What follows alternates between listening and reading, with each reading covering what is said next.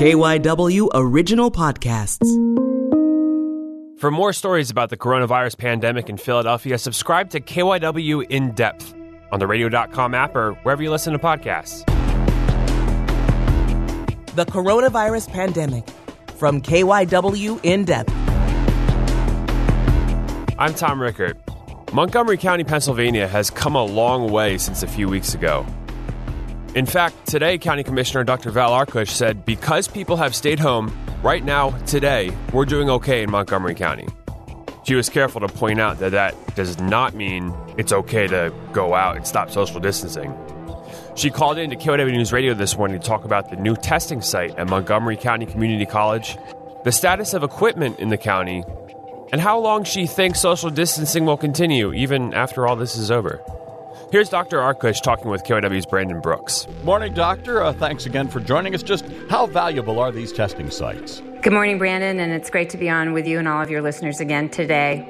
These testing sites are extremely valuable. Here in Montgomery County, our community-based testing site that has been up and running in Upper Dublin Township and on the Temple Ambler campus has allowed us to test nearly 5,000 people. So not only has the site given those individuals some certainty about whether the symptoms they have are from the coronavirus or from something else, but it's given our team at the county a lot of information about what's going on in our community. So for instance, in the early days, we saw that 12 to 13% of the people that were tested were positive. That has slowly ticked up to around 19 to 20%, but does seem to be holding around 19 to 20%. And if that's the case, if that continues to hold or maybe just go up a little bit more, it means that the incredible personal sacrifices that everyone in Montgomery County are making to stay home are having a really positive impact. Now, that next testing site, the new testing site that's opening up, where's that going to be and when's it open? It is going to be located on the Montgomery County Community College campus. These testing sites have a pretty big footprint. They need to have certain access to cars so they can come in and go out in a very orderly way. The Pennsylvania National Guard, who's been just fantastic in working with us on this, will continue to staff it. So they have a lot of trucks, equipments, tents that they require. So the community college campus has some very, very large parking lots, and I think will be ideal for this. The good news is the federal government committed to me yesterday that it will be funded through May the 30th. So it's going to be on site for a while. And we're so grateful to Upper Dublin Township for their cooperation in this, but felt like we needed to move the testing site a little more into the center of the county and also give the Upper Dublin folks a break because we've been there now for a month. Now, looking back to the numbers, you were talking about the percentages of tests coming back positive. Earlier this week, the president warned, rather the White House warned, that the Philadelphia area, including the surrounding counties, could soon become a hot spot. Well, in considering what your numbers look like, do you agree with that? I think Montgomery County is in pretty good shape. We got notice of our first cases on March the 7th. We were told we had 2 individuals that were positive, had tested positive for the coronavirus. And we moved very quickly in Montgomery County to close things down as quickly as we could. As a physician who also has a degree in public health, I had been watching very closely what had happened in other countries and other cities. And with the benefit of being able to see what had happened in some other places, we knew that the quicker that we could get people to start staying home, the greater our chances were to minimize the spread of this extremely contagious virus. So the schools in Montgomery County were closed down by the end of the week. It was not long after that we encouraged businesses to start to close and to get, most importantly, to urge people to only go out for the most essential reasons. If you look at the anonymous cell phone data that's been collected, the numbers that for the amount of mobility that people have had in Montgomery County, we just plummeted, which means that people were heeding this good advice to stay home. And I think it's had a very protective impact in Monco. All of our hospitals still have open beds, both regular beds and ICU beds. All of our hospitals still have ventilators available. Our first responder teams are largely intact. tracked. We've had a few positives, but not too many. And all of this means that whether you call 911 for coronavirus or because you're having a heart attack, there'll be somebody who can safely come get you, and there'll be a hospital bed for you on the other end of that ride. And that was our goal. Yeah, how many beds are available now, and how many did you start with, and how many of them are taken? Also, same thing with ventilators. How close is it to running out? I don't have the exact numbers of beds, but what I can tell you, when I spoke with all of our hospitals and we talked to them regularly, we had our last call on Thursday. Each of our 9 hospitals had approximately 40 to 50% of their regular beds open and about 35 to 40% of their intensive care unit beds open, and they all had, I think, at least about a third of their ventilators available. There is a new site at the Pennsylvania Department of Health's website that will put up a dashboard for the entire county of approximately how many beds there were to begin with and how many beds are open.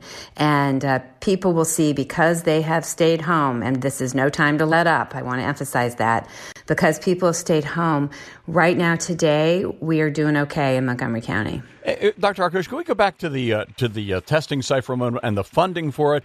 We have Citizens Bank Park's testing site in Philadelphia closing. FEMA is handing things over from federal funding to more local and state funding. Where specifically is this funding coming for the new Montgomery County site? Is it from FEMA? That's well, it's actually, I think, the U.S. Department of Health and Human Services and FEMA, I think, is how the money flows. So in our case here in Montgomery County, the site at Temple Ambler was our only community-based testing site.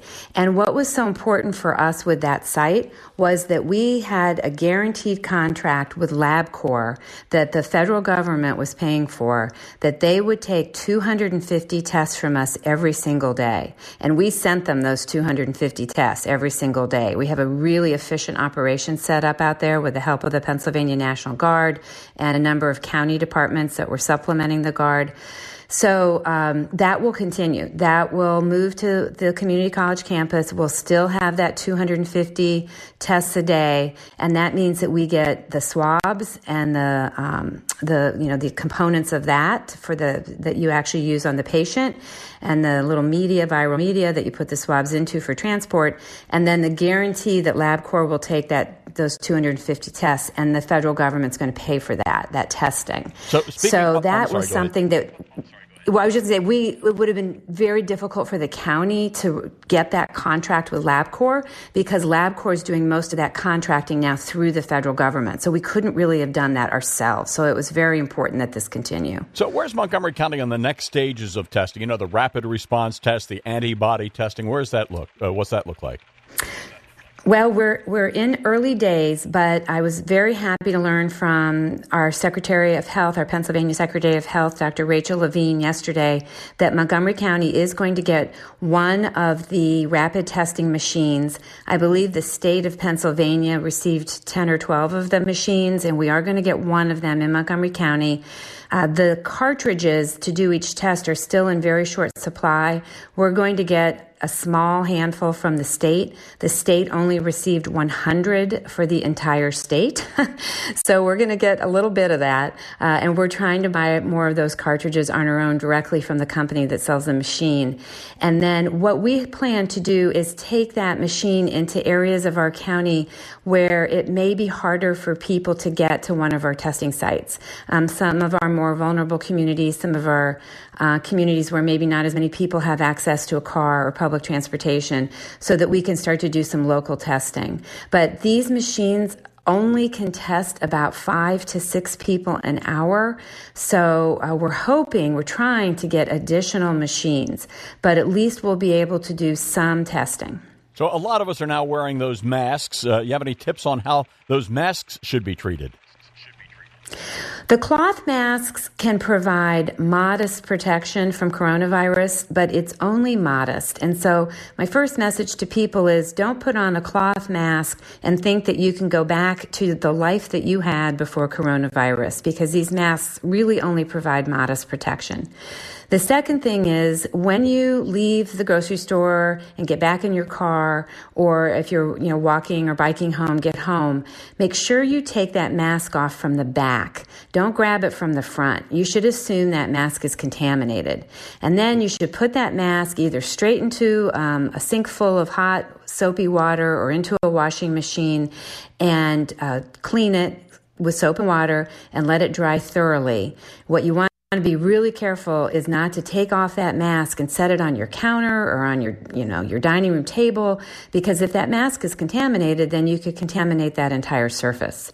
So again, the masks can be helpful, but they're not magical, and you do have to treat them as if they are contaminated. That would be the point of wearing it. So as long as people take some precautions, they can get some modest protection by wearing a cloth mask. And looking down the road, last question here. Dr. Fauci says after this is all over, the pandemic's over, things return to normal, he says everybody should stop shaking hands forever. What do you think of that?